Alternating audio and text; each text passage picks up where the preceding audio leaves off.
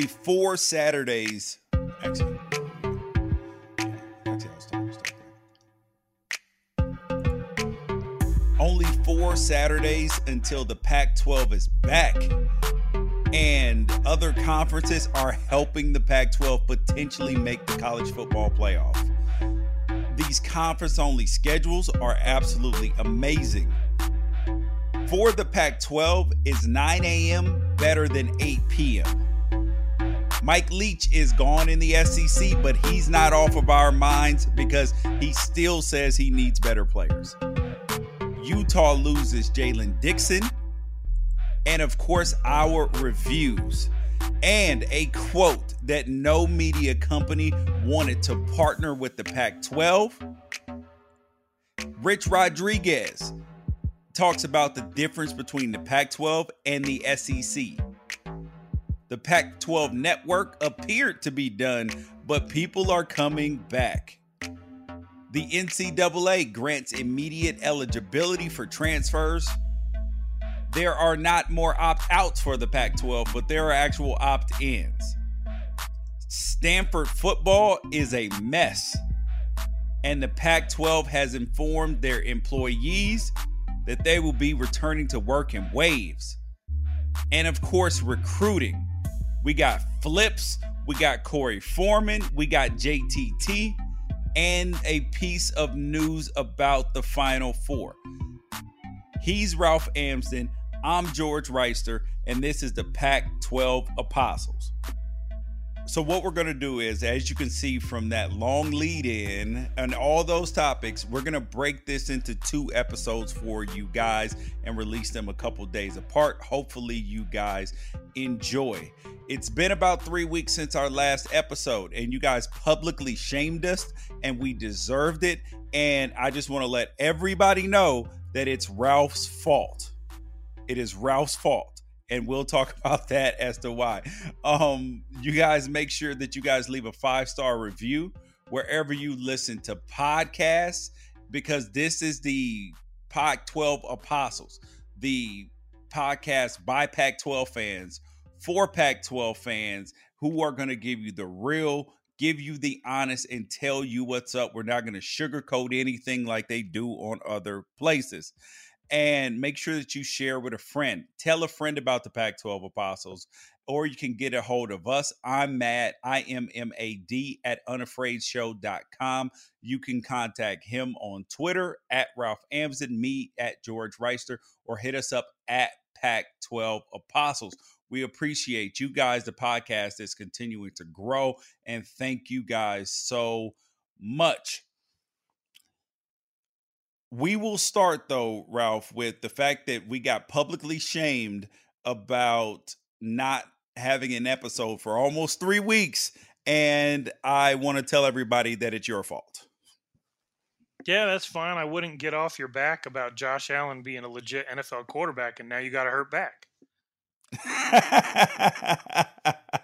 Yeah, so we actually, it's funny because, just to pull the curtain back a little bit, we both transferred back injuries. So Ralph had a debilitating back spasms and a back injury, and me, Mr. 2 back surgery having man, had back spasms, and right now currently still laying down recording an episode. So just want to let you guys know I am powering through it, because this is for us. Not in terms of just me and Ralph. This is for us, all of us, everybody listening. Yeah, I think you probably have a lot more reason for your suffering than I did. I broke a toe, like violently broke a toe, running into the corner of my couch in my living room, and so that violently, that's a hell of an adjective to describe a broken toe. Because it was more than just like stubbing. It was I realized that I don't know if something was cooking or something like that, but I took a step to run, and it was just the first step. Or maybe it's because we were watching. I was watching 42 with my kids, and just felt like being fast because we were watching Chadwick Boseman's take on Jackie Robinson. But I broke my toe. It's still like the whole thing is still black. It's been a month, and And so that night I didn't want to bump it against anything. I wanted to get a decent night's sleep, so I slept on my back. I'm not a back sleeper, so I slept on my back, so my toe wouldn't be touching anything. And when I woke up in the morning, my back was like, no, that was a terrible idea. And so I had back spasms for about a week and a half. And when they finally cleared up, we had to delay our podcast a couple of weeks because you were having them. So, mine is definitely not as interesting as I had an NFL career and therefore, am paying the price for it. That's definitely not my story. Well, that's okay because there are probably two things that I learned more than anything when I first got in the NFL, which was in terms of injuries. Right, I remember when I was in college, Deion Sanders, they were like, he can't play, he's got turf toe, and I was like, Deion Sanders is a tough guy, right? Like, why is he acting so weak? Oh, it's a toe. Oh, he sprained his toe, and that and back spasms. When basketball players would sit out with back spasms, I would say, all right, oh, he doesn't really feel like playing today. And then having both of those injuries, I was like, oh, now I see why you can't play, because you can't play. That's why. Like, they don't Right. sound. Oh man. So I guess we'll start with, okay, 4 Saturdays till the Pac-12 is back. And maybe till And University of Florida is back, because they just had to suspend all team activities due to an outbreak of COVID on their team. what? Breaking Dude. news. Oh, see, right in the middle of the podcast. I love it. It is absolute. So they were supposed to play. Well, the Oklahoma State Baylor game was already postponed today. Florida was supposed to play LSU today, which I'm on Saturday. And I was really looking forward to both of those games, particularly the Florida one. And that led me to wonder. I know we just went out in the woods off topic here, but I was wondering, I was like, okay, some of these SEC teams, and this is going to lead into a topic that we're going to talk about. Actually, we'll just talk about this topic next, then after we finish the 4 weeks until Pac-12 football. It's something that Rich Rod had to say about Pac-12 versus the SEC. So I was looking, and we know the SEC will do whatever they need to do to protect, especially their biggest brands, to try to make sure they get in the college football playoff and to look as strong as possible. But with this conference-only schedules, they're having to actually play each other. There's 14 teams. They usually only play 8, but now they got to play 10. Things are getting dicey around there. So, but I was wondering, I was like, okay, if you are the SEC, I bet toward the end of the season or the middle of the season, once some of these losses start piling up, because remember, they don't have the same protocols that the Big Ten or the Pac-12 has for shutting down. So that if you're them and you know you're getting in a dicey situation, you got a big game, like, do you think that it's possible that they would have one positive test or two and be like, oh, well, we got to shut everything down? I don't know. I mean, are they above that? Probably not. It's interesting to me that Dan Mullen wanted to put 90,000 people in the swamp, and now they can't even put their people on the field because everybody's worried about him being careless. And you never know how somebody contracts this, but like now they got an outbreak on their team, and that carelessness of mindset from Dan Mullen is something that critics will probably link to the carelessness of his program in general, and the fact that they now just cost themselves games. So it's pretty obvious Dan Mullen wasn't taking this seriously, and this is the result. Yep. That's the bizarre part about it, is that if you're a coach, I would think that you would want to be extremely vigilant about this, because you're like, I don't want to shut anything down, regardless of what you believe, regardless of what, like whether you think it's actually deadly or not. Wouldn't you want to ensure that your program does not get shut down and miss any games?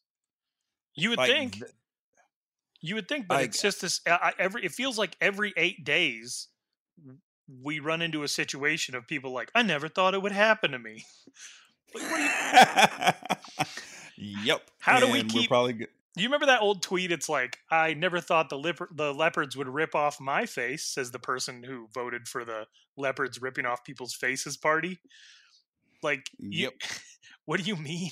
This is a non-discriminatory germ that is highly contagious. It might not necessarily be super deadly to the demographic of players on the team, but certainly other people would be at risk. And the way that Florida has operated, like Florida has been the bane of your existence, George, from the very beginning. Yep. And University of Florida fans, even longer than COVID, have been the bane of your existence. And so, this is a situation where now, they're all going to have to suffer for being fools. Yep.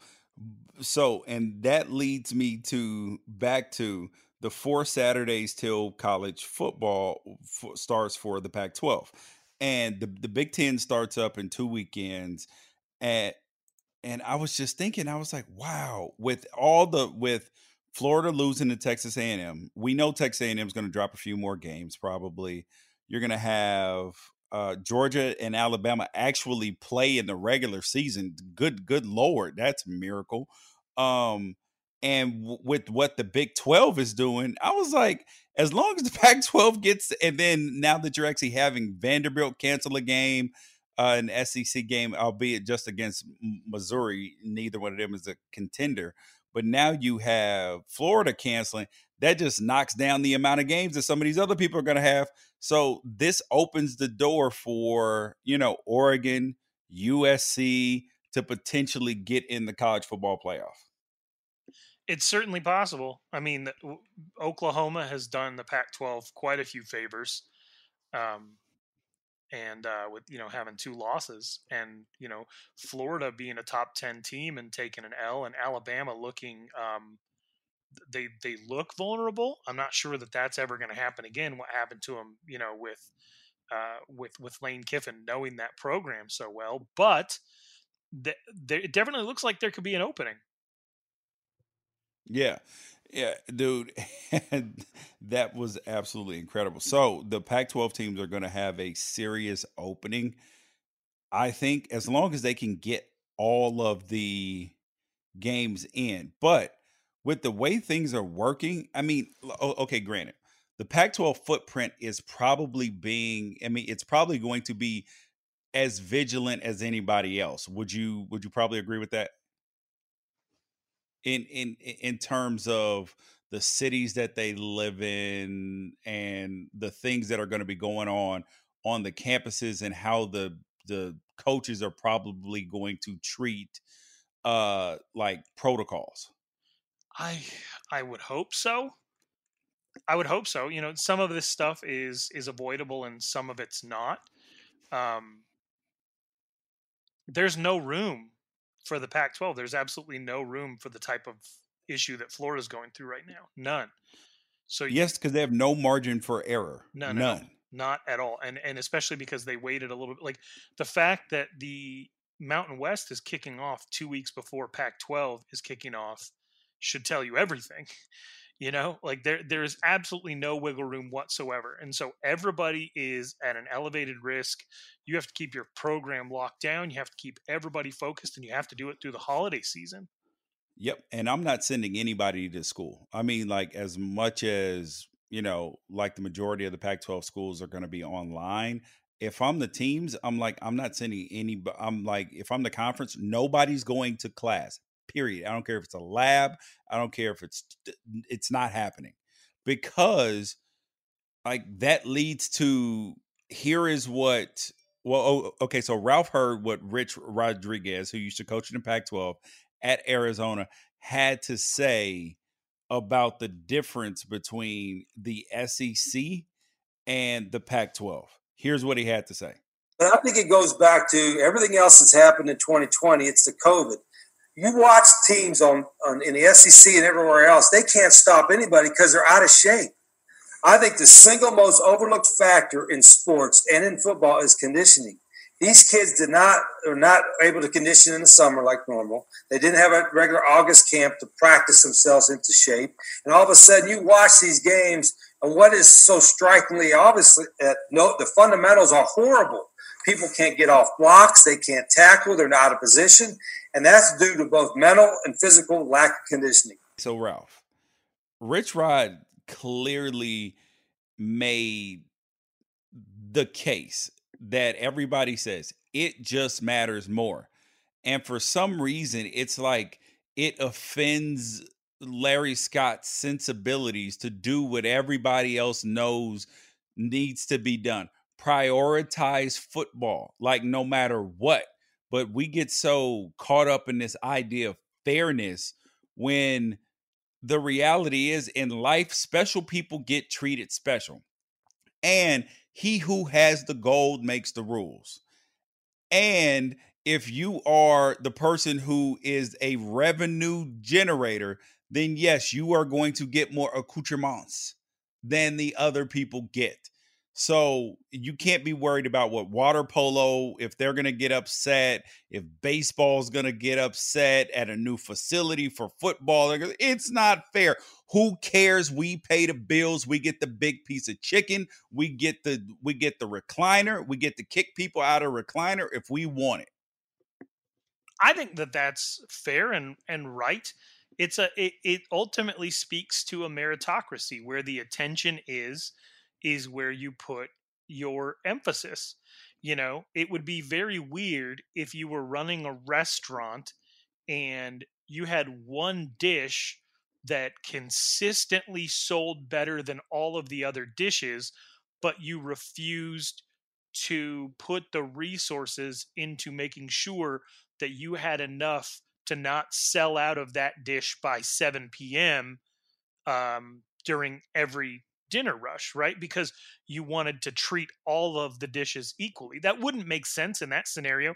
And it doesn't really make sense as far as what the Pac-12 prioritizes, because you built your own network so that you could televise a bunch of sports that don't get televised in other conferences. And then from there, you throw your anchor down and say that any changes would mean that these other sports that are getting more than anybody else's sport is getting across the country are going to suffer. Well, that's not the standard. You elevated the standard for them, and they're not losing anything. We went years and years and years and years without me ever being able to see volleyball on television. I like to watch volleyball on television every once in a while, but I don't think those student athletes suffer just because there's a market correction in the way that they are treated. And ultimately, you end up hiring a bunch of people to the Pac-12 network to do a job that you then ensure doesn't exist for them in the future because people didn't respond in the way that you hoped they would. Not everything is Field of Dreams. Not everything is if you build it, he will come. Businesses all over America shut down every single day because they're not being patronized. If football is the thing that drives the success of your ability to have a network as a conference and your ability to draw a salary as a commissioner, then you need to treat it as such. And I think the point that Rich Rod is making here feels like a direct shot at Stanford to me, because of the way that you've shared with me the way they treat their student athletes is sort of a microcosm of the way that Pac-12 treats football, in that they believe that everybody should be equal to send a message that no one's really going to be able to fully receive, because on Saturday 50,000 people show up to see those average students that should be just like everybody else. Right, and they bring in $100+ million everywhere. Yeah, Right. Okay, that makes sense, dude. I could not. It just makes no sense to me. And Larry Scott is the one that trumpets this the most, where he's like, "Oh, our Olympic sports, we have to make sure to highlight them." Where you hire somebody from the LA Times to cover them. No, I love Olympic sports. I am a sports junkie. But to be real, like most people aren't like me. They don't want, and truthfully, I want to watch football probably 150,000 times more than I want to watch gymnastics. Like, unless Simone Biles is out there performing, or it's the Olympics or the Olympic trials, the PG&E championships once a year, I'm not really watching. Like, or unless Caitlin Ohashi from UCLA is performing, doing a floor routine. Like, I don't want to watch her on a bar. I want to watch her on the floor. And my favorite thing about the whole Caitlin Ohashi thing is the Pac-12 can try to give her credit as far as her popularity, but it was really social media, not the Pac-12 network. It was really social media that helped drive her popularity. And then once they gave her that platform, what's the first thing she did? She shit all over the system. Like they were like, oh, we in the Pac-12 have this network where you can put your talents on display, and nobody else has that for you. Aren't you so grateful? And she's like, this is bullshit. So yeah, like that was my favorite thing about all of that. I'm famous, but can't make any money off of it. Soon though, the name, image, and likeness legislation is coming to head, because the Florida one goes into effect in July, but it officially goes January 1st. It goes into effect in July, so that's a big deal. So they have to get that worked out. They sent a halfway ass proposal, but that's where we are at. You brought up Stanford, and I've been talking to current and former Stanford players. I have talked to people in the media and people who've worked at Stanford, currently work at Stanford, formerly worked and coached at Stanford. Like, they have some just weird things going on. So the first thing is, like, before we even get into all the bad stuff, here is the weirdest thing that Stanford has going on. The weirdest thing. I sent it to you, Ralph, in a text, and you didn't acknowledge it. So I don't know if you got what I was saying. I saw it. I felt like it was something we had talked about before, but I know we haven't talked about it on the podcast. Yeah. So when you go to Stanford's website and you look up their coaching staff, everybody knows who's going to be the head coach. It's going to be David Shaw. But here's what it says on the website. The Bradford M. Freeman Director of Football, David Shaw. The Willie Shaw Director of Defense, Lance Anderson. The Andrew Luck Director of Offense, and the Kevin M. Hogan quarterbacks coach, Tavita Pritchard. I'm like, oh, and then also the Couch Family defensive backs coach. Excuse me? Who the hell names, like, it's not an award, it's a title. Is that not bizarre? Yeah, it feels so. It feels like parody, because at ASU, which I've covered for a few years, you have Frank Cushfield at Sun Devil Stadium, right? And they retain the ability to give away the naming rights of the stadium. But somebody who is cynical could look at that and say, like, why don't we take it further and have, like, the Mike Haynes goal line at Frank Cush Field in Sun Devil Stadium? And why don't we have the Jake Plummer 50-yard line, or the Danny White sideline, or my guy Joe Healy, his dad Tim doesn't play by, have the Tim Healy play-by-play box at Frank Cush Field at Sun Devil Stadium. Like, why not take it all the way? And it feels like that's what Stanford did here. It feels just like parody. Yeah, well, so the question is, did they donate money to get this done? Well, I'm sure Kevin Hogan didn't have the means to do that right away, did he? I don't know, but I mean, what was he a good enough quarterback to name a job after him? I don't know. I mean, I would think the quarterback's coach job would be like the John Elway quarterback's coach job or something, right? Well, it's not like they didn't have Andrew Luck. No, Andrew Luck is the offensive coordinator position.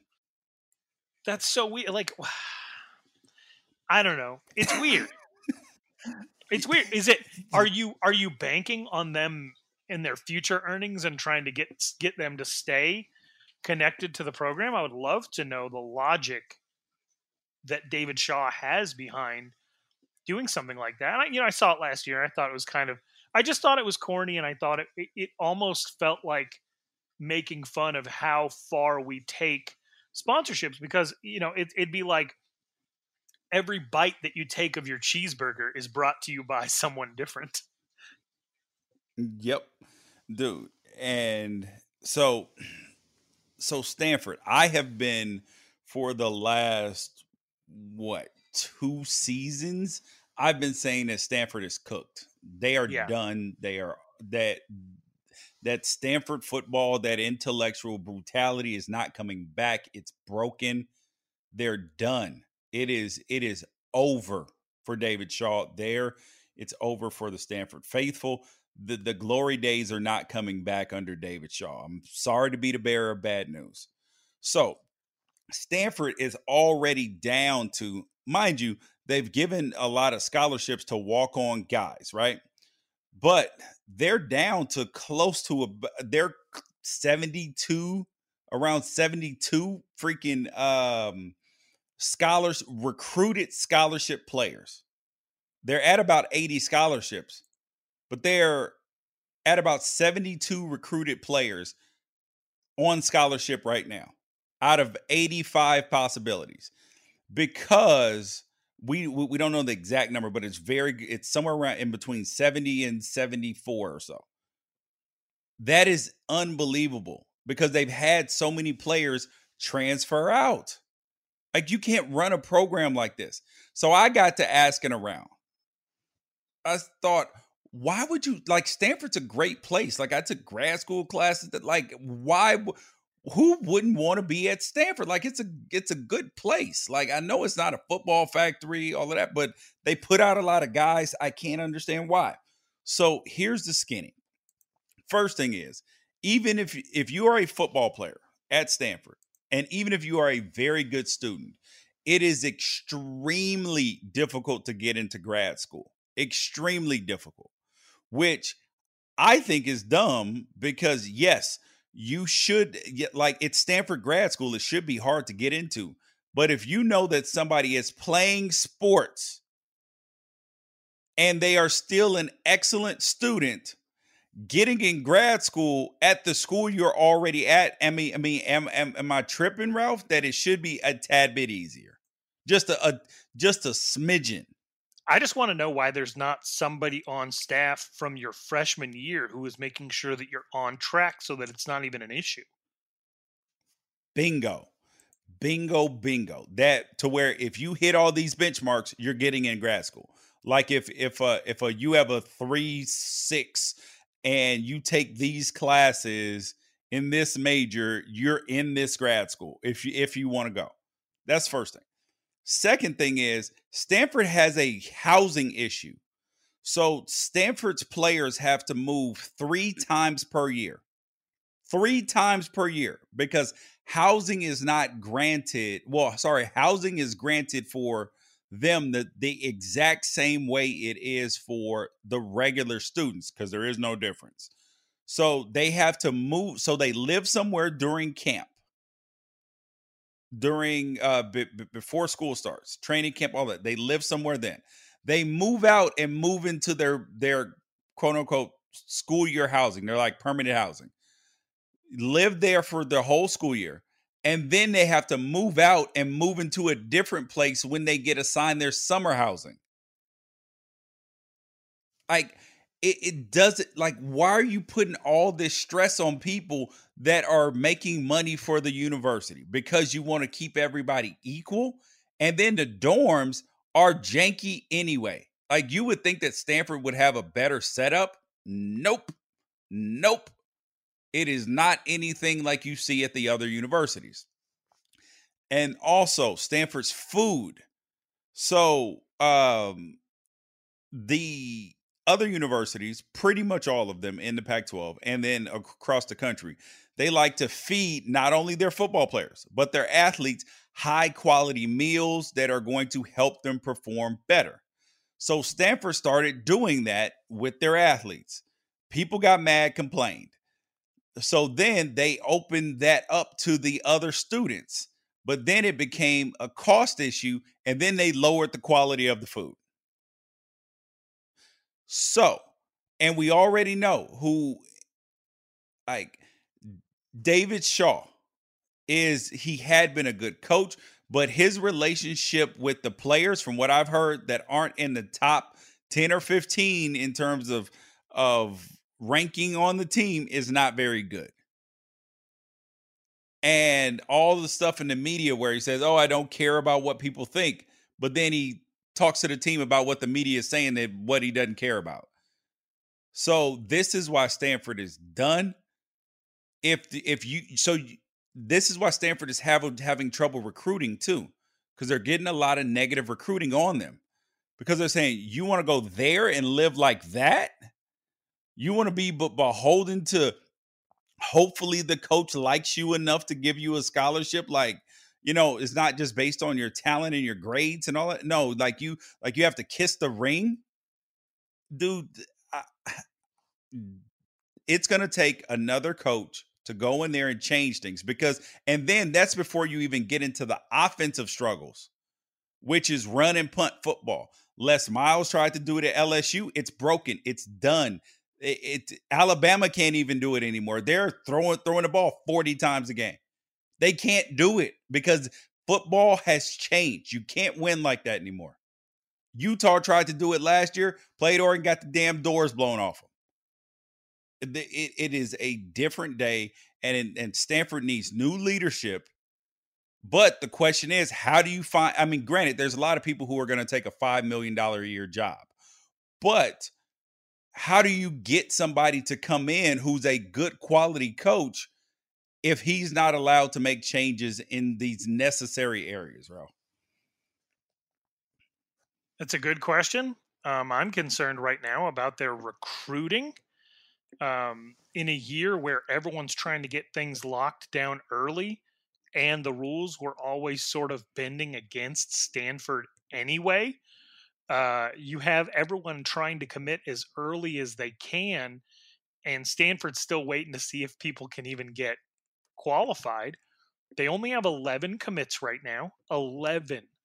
And compared to most teams, and Stanford, I think, would fashion itself a top 30, that they belong in the top 25 year over year. I think that's the expectation for the football team, and they should be in the top 30 as far as recruiting year over year. And they've had some very good years recruiting recently. But they don't have a single 4-star committed. Not one.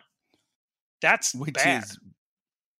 Yes, that's horrendous. The only school that has less commits than them in the Pac-12 is Oregon State with 8, but that's kind of to be expected. Like Oregon State tries to get they're going to be in the JC market heavy, and they're also going to try to pick off guys that are going to like Southern Miss, that are going to, guys that they say, okay, this guy was under-evaluated, right, or something, and then we can develop him.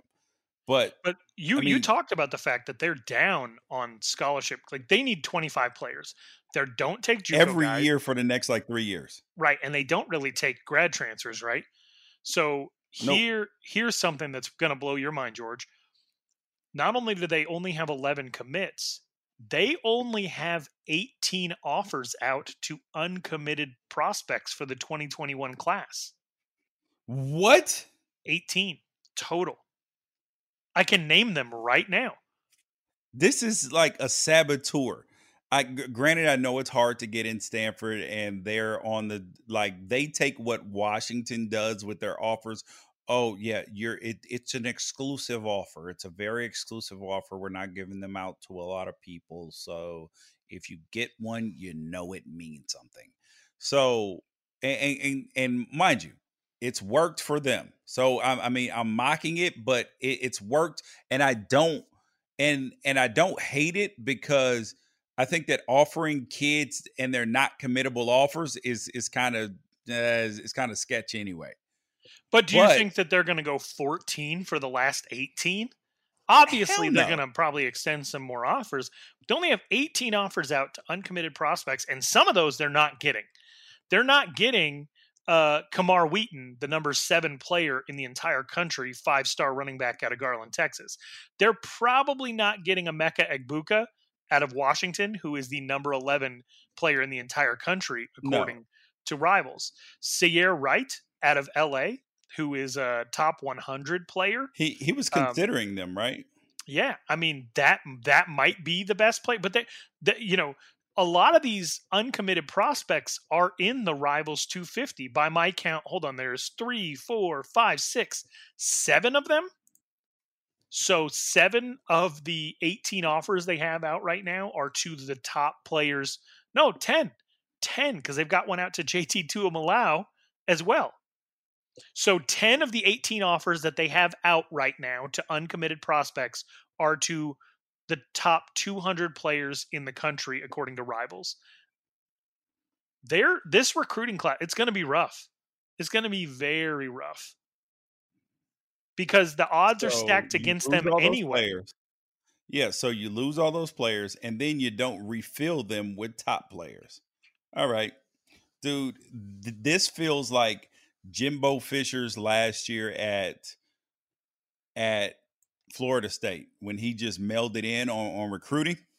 That's what it looks like David Shaw is doing to me. Because there's no way that you're putting this much effort into recruiting and you're not getting results at Stanford. I mean, granted, all the things that I said, but they've been like that. So, and they were able to recruit. So now what has changed? Something clearly has changed. And I think that it is in that coaching staff, and people don't want to play ball like that because it's hard to play early because their system is too complicated and all of that. It's just a nightmare. Well, I will say this. They've offered 3 more players total in this class than they did last year. They have sent out 64 offers to the class of 2021. They only sent out 61 last year. And 2 years ago, it was 76. And, compare that to ASU and Oregon, who they probably got 100 offers out to kids who don't even play the sport. They see a 6'6" kid. ASU. All right, what are the official offer numbers? I'll give you a second to pull those up if you don't have them. Because I know, obviously Stanford is going to be at the bottom of the Pac-12 in terms of offers, right? Yeah. And then who is the number 1? It's got to be Arizona State, right? Yeah, for the longest time, Arizona State didn't really do the thing that it felt like Oregon was really the champion of it. And I remember even asking David Shaw what he thought about Oregon dropping 300, 350 offers on kids, and he'd roll his eyes and he'd say, what is the point of that other than branding?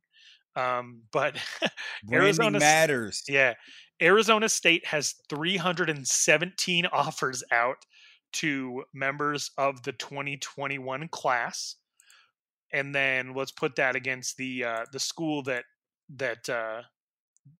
kind of pioneered going over 300 offers to a single recruiting class, and that's Oregon. And let me see what I can find for them.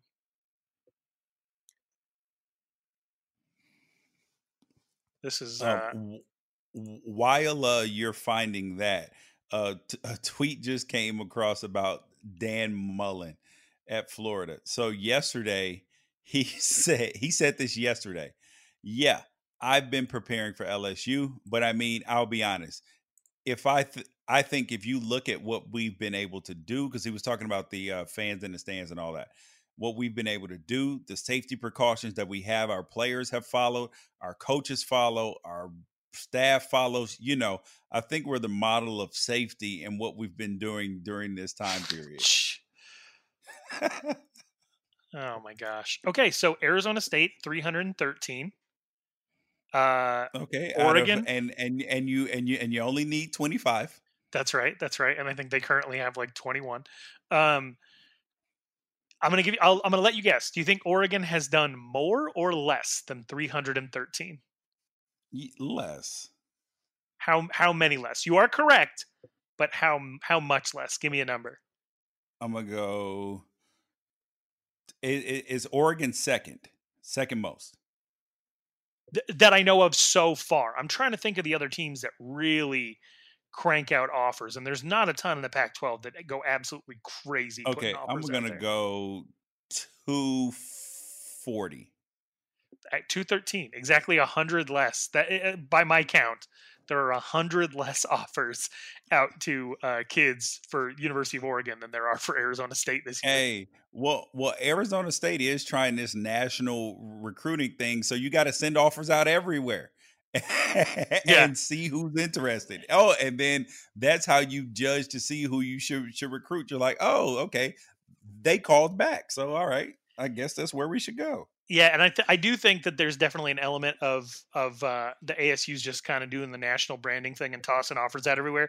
They didn't used to do that, and there was one year, I think you'll like this, George, where ASU out of the blue offered like 10 kids in Western Pennsylvania, and Yeah. and it was very clear that Todd Graham was trying to get on Pitt's nerves after all the stuff that their fans said about him after he bailed after one season out there to come to ASU. And it was like the class of 2014. So it would have been 1 year after he got to Arizona State. All of a sudden, they just hit Western Pennsylvania with a bunch of offers. And I remember thinking it was so funny because Pitt fans just went nuts because none of those kids were going to go to ASU. ASU didn't have a serious interest in really heavily pursuing anyone. But just to see Todd Graham and Arizona State's name all over Western Pennsylvania over the course of a week, it was very funny. See, I don't mind stuff like that. I actually like when schools are willing to, like, you know what? We don't care. Kind of like when Oregon put the billboards down here in LA when I was in school. We had billboards for Oregon in LA, and I thought that was like the dopest thing ever. So I guess we can finish covering the recruiting now because there has been some so speaking of Stanford had a wide receiver commit, right? Joshua Moore. Yeah, flipped to USC from Stanford. That's pretty rare for that to happen. Usually when somebody locks in with Stanford, they're in it for the long haul. Unless there's some type of academic issue. I remember a few years ago there was a running back that Stanford lost on like right before signing day, who ended up signing with Colorado. I think he's like Bo Bisharat. I think he's Colorado's backup running back. That was somebody Stanford was really excited about, and they had to, I think some type of academic issue. They had to let him go at the last second. And so you don't typically see a kid flip who was committed. Usually they like decommit, then a week goes by, then they commit. This was just a straight flip from Stanford to USC. I thought that was kind of interesting. Yeah, that was a big deal. And we've also had a few commits from the Pac-12 over the last few weeks. Oregon picked up a commit, Jeffrey Bassas, an athlete from Utah. USC picked up a couple of commits. They picked up Michael Trigg, a 4-star tight end out of Florida, who, I'm not sure if you're a tight end. Granted, he's trying to play like the kid out of Florida. Their tight end, because USC does not use their tight end at all. They got a commit from offensive guard from Texas, Ty Buchanan, and the kid Josh Moore, the 3-star safety out of Georgia. So USC is doing that as well. Are you surprised that three of the top 20 and 4 of the top 30 schools, as far as the current recruiting rankings, are Pac-12 schools, including 2 of the top 4? Rivals has Oregon at 3 and USC at 4 right now. ASU at 19 and Cal at 29. Yeah, and then in the 24/7 rankings, it has them Oregon 3, USC 6, and Arizona State 18, Cal 19, and then Washington 26. This is the type of recruiting. Granted, recruits don't just win games. Yes, you do have to coach and develop, but it's easier to win when you can have a guy play as a freshman and contribute a little bit, be a starter as a sophomore, be fully ready, and be an NFL prospect as a junior. Like, that's really what you want. And this is what the Pac-12 needs to elevate itself back to, what it was, and to ascend to higher heights, to make yourself wanted amongst the TV partners. Yeah, You have to be talent able to is recruit. destiny, right? Yep. But probably the most interesting thing to me is this is with the massive bleed of Californians and Arizonans leaving the Pac-12 conference completely. You still have 2 teams in the top 4 on Rivals, 2 in the top 6 on 24/7, and then you got some respectable showings from everybody else. I don't think Washington's where they want to be, and I know that Utah and Stanford are certainly underperforming right now. But I that's very encouraging to me. Even University of Arizona on Rivals is number 43, and part of the reason is because they completely filled their class already. And I think you'll see a lot of movement because all these kids are committed without any senior film whatsoever. I had somebody who covers Ohio State for Rivals reach out to me this morning, and there was a player out of New York who put ASU in his top 5. And he said, do you think ASU has a shot at this kid? And I said, it's possible with their national approach. And he said, well, how many spots do they have left? And I said, they usually like to leave 2 or 3 open for grad transfers. So my guess is 1 more. But ASU is certainly not above jettisoning players that are currently committed. They've done it quite a bit since Herm Edwards took over. They bounced a 6'10" offensive lineman who ended up at UCF, and they did it with a few other players last year. They'll certainly do it again. So I would not look at anybody. They do that? Yeah. See, I am not on board with that at all, dude. I think that's whack. That if you take a commitment from a kid and he shuts down his recruiting, like if you take a commitment and then just because you get a player that you feel is better or higher priority, just to kick him to the curb, I'm not with that. I think that is lowbrow. I mean, granted, I know that you want the best possible options, but and it's different if you do it last minute versus if you take a commitment from a kid, like a year ago, and then he doesn't develop the way that you thought he would. First of all, you shouldn't have taken a commitment. Second of all, I just don't think that not giving a kid advance notice, like months of notice, is good. I'm with you. There was a kid last year. His name was Frank Thompson, and he played offensive line, and he's an interior lineman. He's probably 6'3", 280. He had a good camp showing, and Arizona State offered him. Dave Christensen offered him, and I think the entire ASU recruiting setup is such that they have Al Luganbill, former San Diego State head coach, here to do his own evaluating and rankings, but because offensive line sort of exists outside of most people's expertise, they gave Dave Christensen carte blanche to offer whoever he wanted. But the goal for ASU has always been to get taller and then develop the players. So the fact that Dave Christensen offered this 6'3" kid who's like grandfather played at ASU was a surprise to the rest of the recruiting office. And that kid committed immediately. And he had a decent senior season, but ASU was going to drop him, and they let everybody know that they were going to drop him except the kid.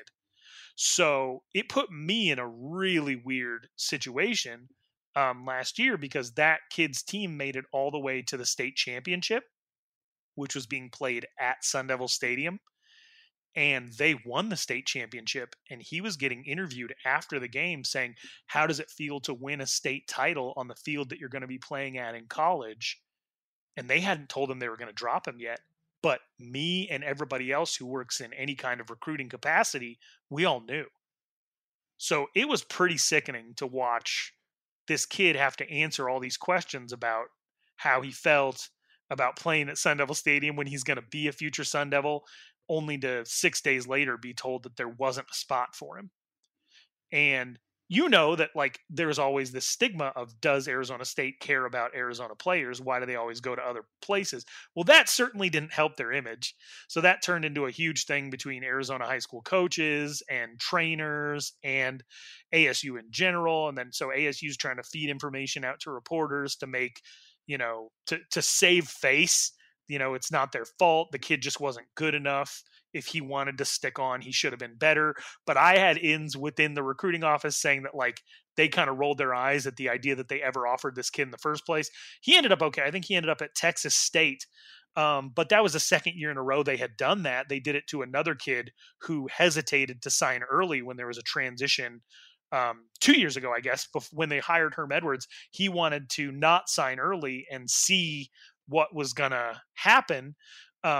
And they dropped him, and he ended up at Washington State, and then his brother followed, and now he is they could have used him last year because the offensive line was in pretty rough shape, and he was on the 2 deep at every position for Washington State. So that type of stuff does bother me, but what bothers me more is what the schools try to do to save face in the interim, what they leak out to the media and all that, and sometimes will make the kid look bad, like, well, he didn't do enough, when they know they shouldn't have offered him in the first place. So the whole thing's super delicate. That's a story that I'm not super fond of, and this is one of the reasons I really want players to get paid. Is ASU, especially since Herm Edwards took over, has shown more than any other school that this is a business. Like ASU came in and they straight up cut a kid who had been committed to ASU since he was an 8th grader and who was still a freshman.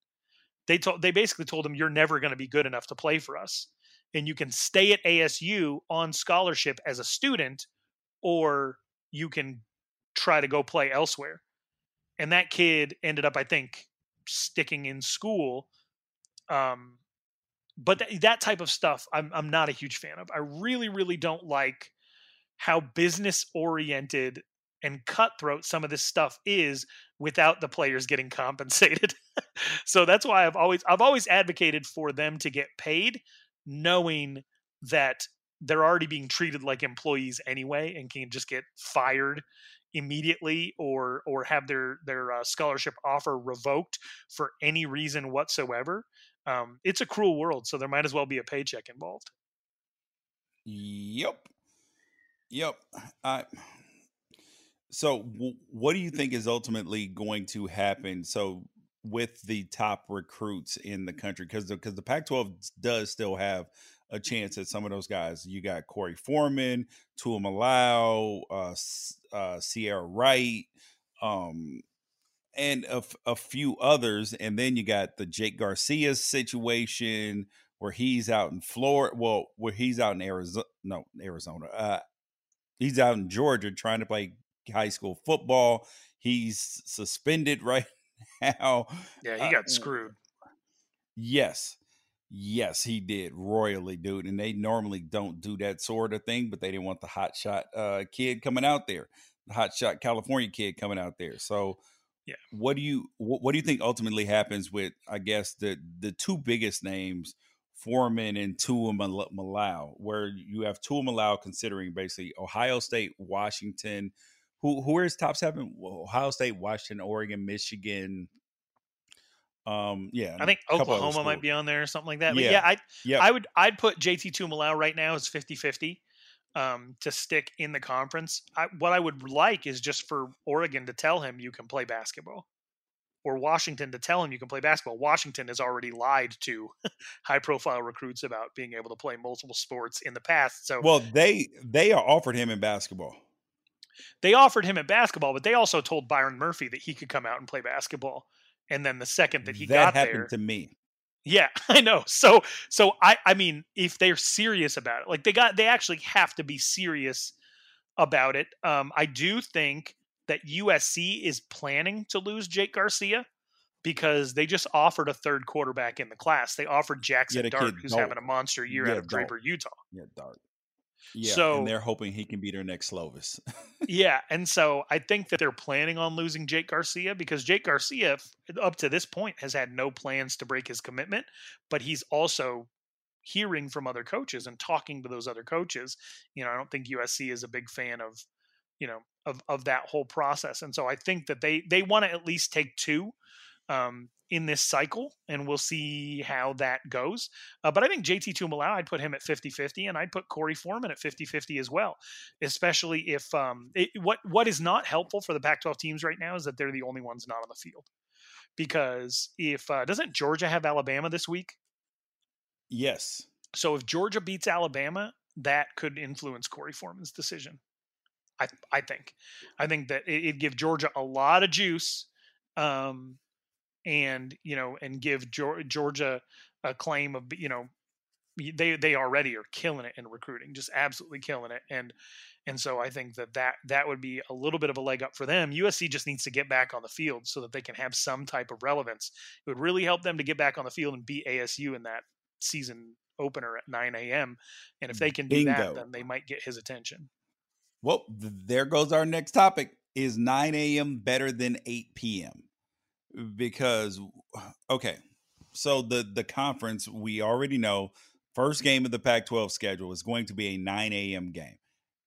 USC versus ASU. There's already part of that is because there's the big noon game on Fox, which starts at 9 p.m. Pacific. And granted, it's 11 p.m. Central, so it's not quite as early for teams in the central time zone. But 9 a.m., that means you're up at 5:30, because especially now because of the COVID testing that has to happen. Like, you're getting tested at 5 in the morning. Yes, like some schools start early workouts and everything, but that's a big deal for the players. But here's my biggest problem with it. Like, granted, I know it makes sense for this year and the 8 p.m. games, which the coaches they've smartly made comments about it, saying that the 8 p.m. games have such a short shelf life because of the NFL. As soon as you wake up, the NFL is on Sunday morning, the NFL is smacking you in the face. So you don't have time to really build up and look at what happened, because people on the East Coast are already asleep. It's 11 o'clock when games kick off sometimes, or in the first quarter at 11 o'clock when the game kicked off at 7:30 or 7:15. And so it creates a natural problem on your coast, because even if something great happens, people aren't up to see it. And then the next morning they're worried about football. So it's a short shelf life. The other problem is that the Pac-12 has taken such terrible time slots with Thursday night games, Friday night games, these 8 p.m. games, that now saying, okay, cool, we'll play at 9 o'clock in the morning. There's no going back from that. So if the networks know that this is what you'll do, they will say, all right, well, look, the Pac-12 networks clearly aren't working. They're broken. They're not making money. So we want to keep our other partners happy, give them the premium time slots, give you a few every now and then, we'll throw you some bones. But we're going to make sure, but then we need you to take these 9 a.m. games, the 8 p.m. games, and slot you in places where other people don't really want to be. There's going to be no walking it back from there. I don't like this debate at all. It's, what tastes better, poop or pee? That's what we're talking about right now. This whole thing is ridiculous to me. Like, the priority of this conference should always have been to cater to the markets that exist within the conference, to build up a culture of support for football that would then result in a national interest. It's an inside-out approach. For my church people, what I'm saying is, wearing a Christian t-shirt doesn't make you a Christian. You know what I'm saying? Like, yeah. The conference is looking for the best way to get somebody in Dayton, Ohio, or Jacksonville, Florida, or Schenectady to watch games that they don't really care all that much about. Also, they can approach a network and say, this many people watched our product. What is that worth to you? and to your advertisers. That's the way of the world, and I understand that. But you don't build up the culture that would make the product good from its foundation by inconveniencing the people who would attend the games and support the teams. You don't do that by putting the games on Friday so that local recruits don't have the ability to go on official visits to the school. So that when they're filling up their 5 official visits in dates that make sense to them, they have to look outside the conference. That's ridiculous. You don't put games at 9 in the morning so that you have a hard time staffing ticket takers and people who serve concessions and everything like that. You don't do that. You don't make it more inconvenient for people who want to tailgate. You don't make it. And so that's another thing of just like covering ASU. And they've always been very, very sensitive about this. They put about $400 million into upgrading a stadium over a period of 4 years. And I repeatedly said, like, what you should be doing is putting more money into the experience of getting people out there so they can tailgate and make it an all-day event. But instead, at the expense of the tailgaters, they're selling more expensive seats to a stadium that has 3/4 the number of seats that it used to have. It doesn't. Also, that you can kick the game off at 8 p.m. so that anybody like me, if I wasn't covering it, can't bring my own kids to a game because their bedtime is 9:30 and they have to get up for church in the morning. So you expect me to be out of the house with everybody at 9 a.m. to compete against the soccer games that they might have in the only nice weather that Arizona typically gets in October and November? You want me to not have my Saturday morning, early morning family time? How about you just believe in your damn product?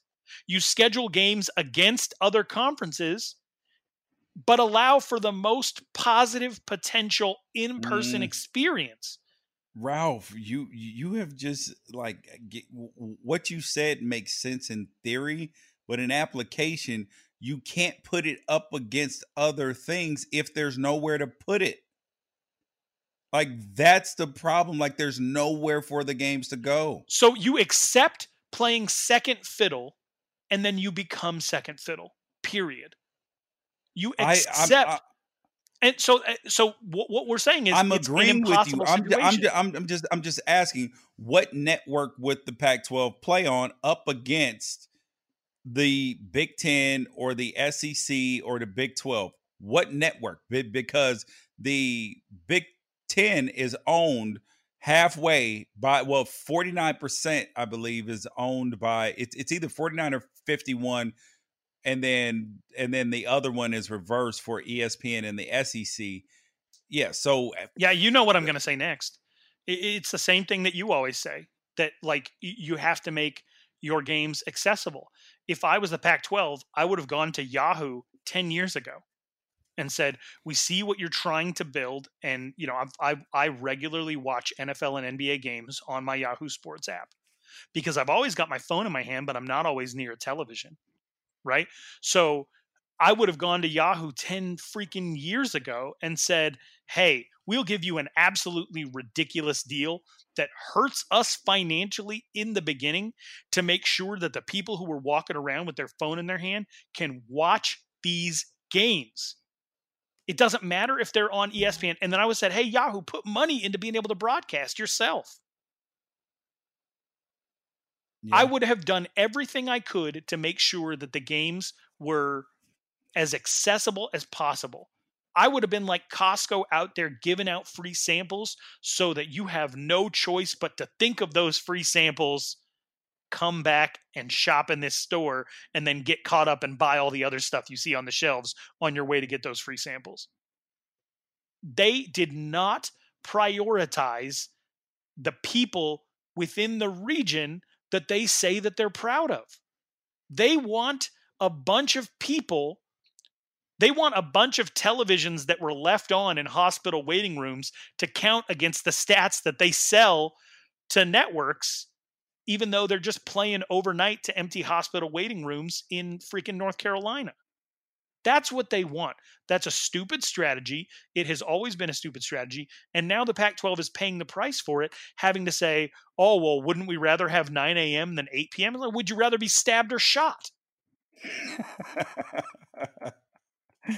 Dude, this conference is so damn stupid, man. I cannot believe we've dedicated the last year of our lives to doing a podcast over a conference that doesn't even have its own best interest in mind. It drives me absolutely nuts how hard. Why are you making yourself so hard to love? Dude. Fox Sports Regional just got taken off of Fox Sports Regional programming just got taken off of YouTube TV. And now it's about to drop off Hulu. Where am I going to get? Yeah, they're going to lose Hulu as well. I guarantee you, inside source, they're going to lose Hulu. What are we going to do? So I have to have Sling for my Pac-12 games if I'm a cord cutter. And then what am I going to do for all of the rest of the stuff that I want to do as far as just regional sports coverage? It's a giant mess. And the Pac-12 has just made itself a part of the mess. And then they've told you, hey, you don't even know what technologies are going to be out 2 years from now. Maybe we'll be on that. Shut up. Just shut up. Like, do not sell me on potential. That's ridiculous. Yeah. There will be some magic technology out. You guys just don't know about it, and we don't know about it either. So, but I swear to God, if I go to a 9, if I'm a fan that goes to a 9 a.m. game, and it's before I can get a couple of drinks in me, and I watch my team get smoked at 9 a.m., and then I have 11 hours to think about my team getting smoked at 9 a.m. Ooh. At least you get to black out in the third quarter of a game that you're getting worked by 30. You kicked off at 8:30 p.m. Dude, okay, so I would rather be stabbed than shot, apparently. So I'll take the 9 a.m. games, but I appreciate your passion. It's funny because I'm usually the person turning over the tables on this podcast, so it's fine. I'm happy to know that you have this sort of passion and dedication, Ralph. Just that consistent, like the Pac-12 hates the nuclear family. That's my theory. They hate the Pac-12. The Pac-12 is what like Republicans believe liberals are. They hate family. They hate your religion. They hate everything about your routine. They believe that you'll just be there at their beck and call, and they're ignoring the fact that the stadiums get 10% more empty every single year because of your lack of prioritization of football, because your lack of respect for the time that people have during the day. They just want a Pac-12 camera to show a game to nobody with nobody in the crowd. This whole thing is absolute madness. And now I'm going to have to explain to my wife that, hey, at least I know that we could have gone to Home Depot at 9 a.m. because the games kick off at 8:30 at night, and I have my excuse for being too tired for church on a Sunday morning. But now we're going to miss that Home Depot trip too, because it's not like they're not going to have the 8 p.m. kickoff. They're going to go from 9 a.m. all the way to 8 p.m. You and I who do this podcast, like, I know that you like a full day of football, and I do too, but we're going to be on our spouse's shit list because of Larry Scott. Yeah, see, okay, I'm in a unique situation right now. So here's what my Saturdays are like. I sent you a picture of this. So we have an Amazon station where we deliver packages. Our family does for Happy Prime Amazon, Day, right? Yes. And so my wife is up at the station on Saturdays, right? So I'm at home with the kids all day on Saturday. And mind you, we have a near 1.5-year-old. So I bring his stuff into my office / studio / game room area, right? Multiple TVs. And I sit him up in there, and he watches ball, and the other kids watch ball with me all weekend. And so that's my Saturday. And even if the Pac-12 actually, that's gonna throw me for a wrench because all these games are over with at like 8:30 right now. That's when wifey gets home. So then I actually give her time and attention then. If there are Pac-12 games on then and UCLA's not playing, which she's gonna want to see, I'm gonna then have to choose between the Pac-12 game. As you can see, I'm talking through this and time with my wife who's been gone all day. I tell you what, I would definitely choose your wife over Washington State, Colorado at 9:15 Pacific. Yeah. Okay. So, what do you think about the first Pac-12 game though of the year? You got USC versus Arizona State. It's the kickoff game for the Pac-12, and it's probably going to decide the Pac-12 South. Like this is the game because there's no margin for error. There's no margin for losing. I mean, I would say I looked at the schedule.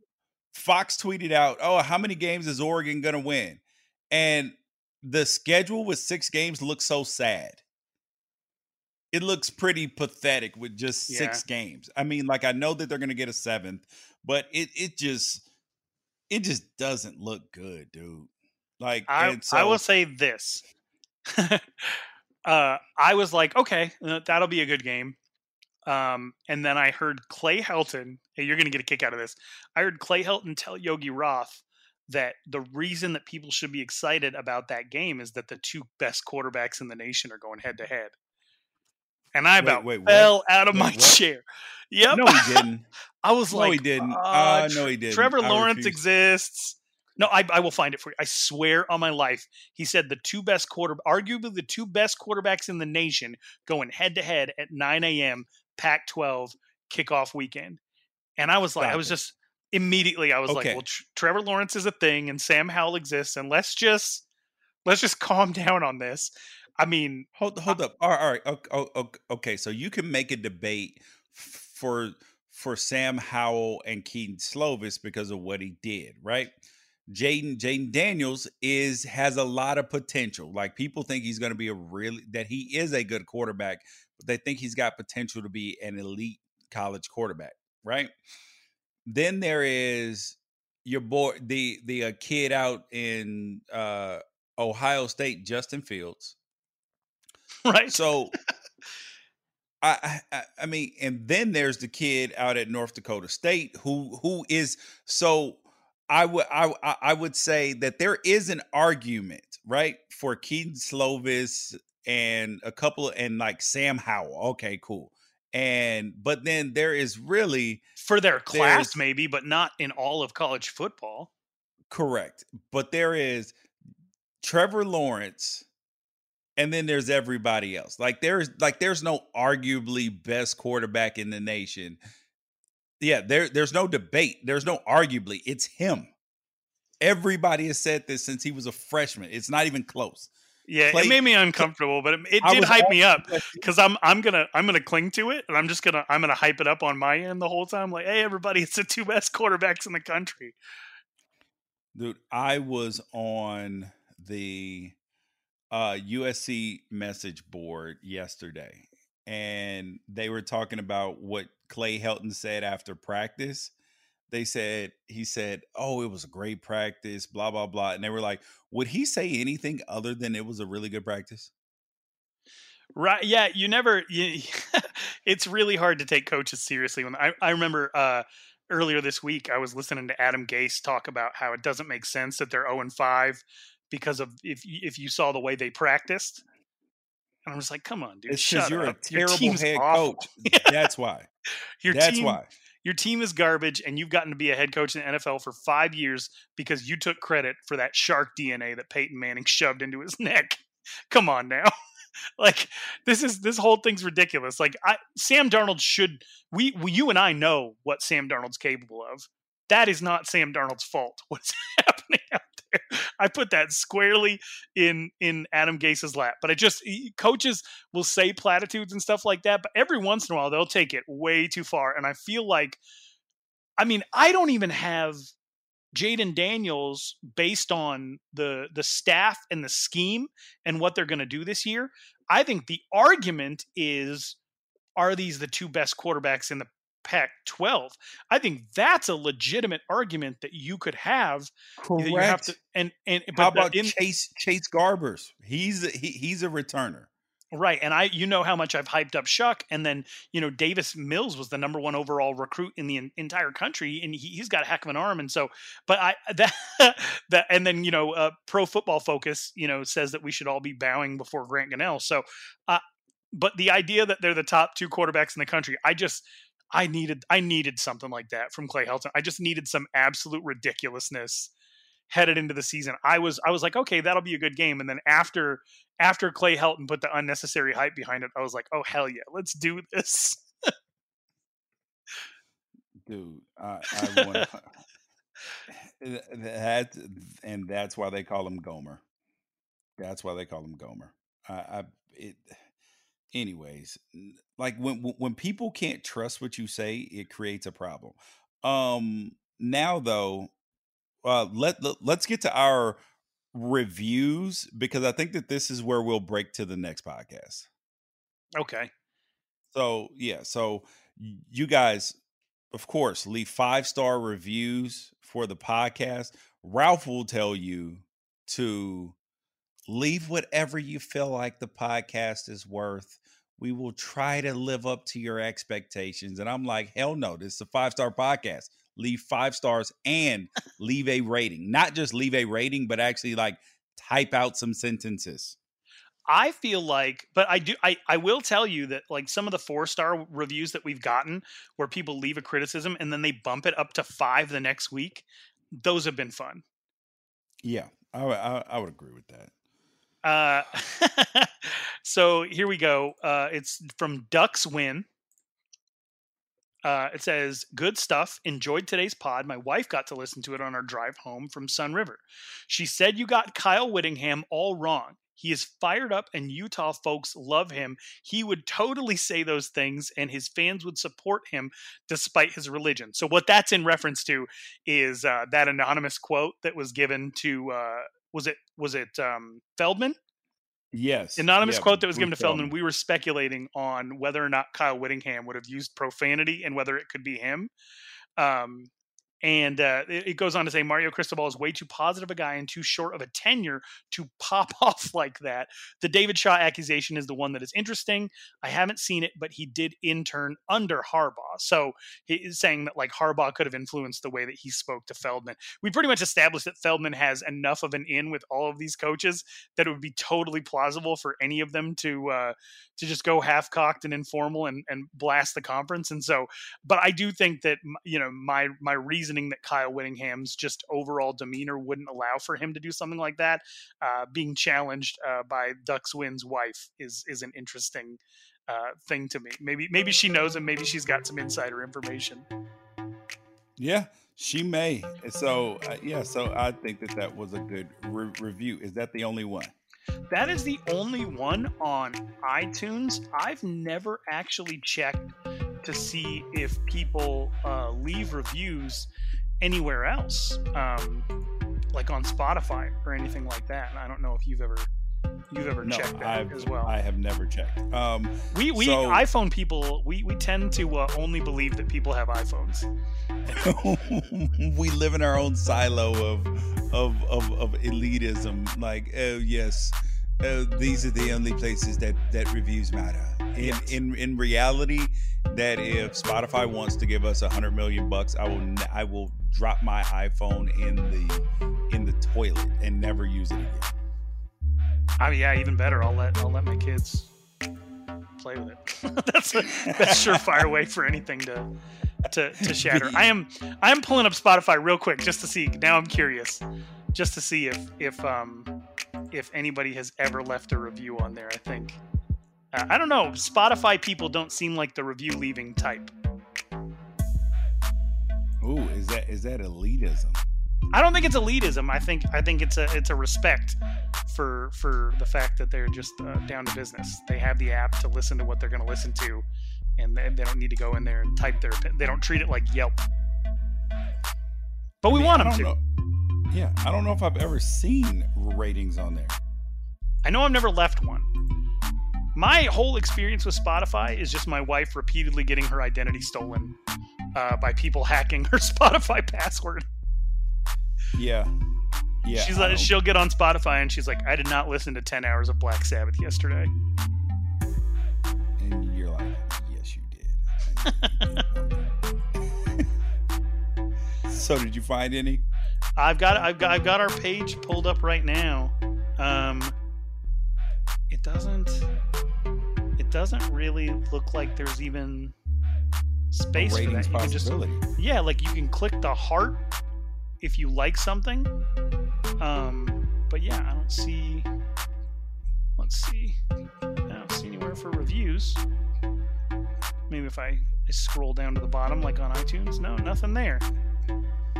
No. Well, if you have the ability if you're a Spotify person and you still want to chat with us, there's always I'm mad at unafraidshow.com, I guess. Yep. You guys, we're going to, so wait a couple days for the next episode.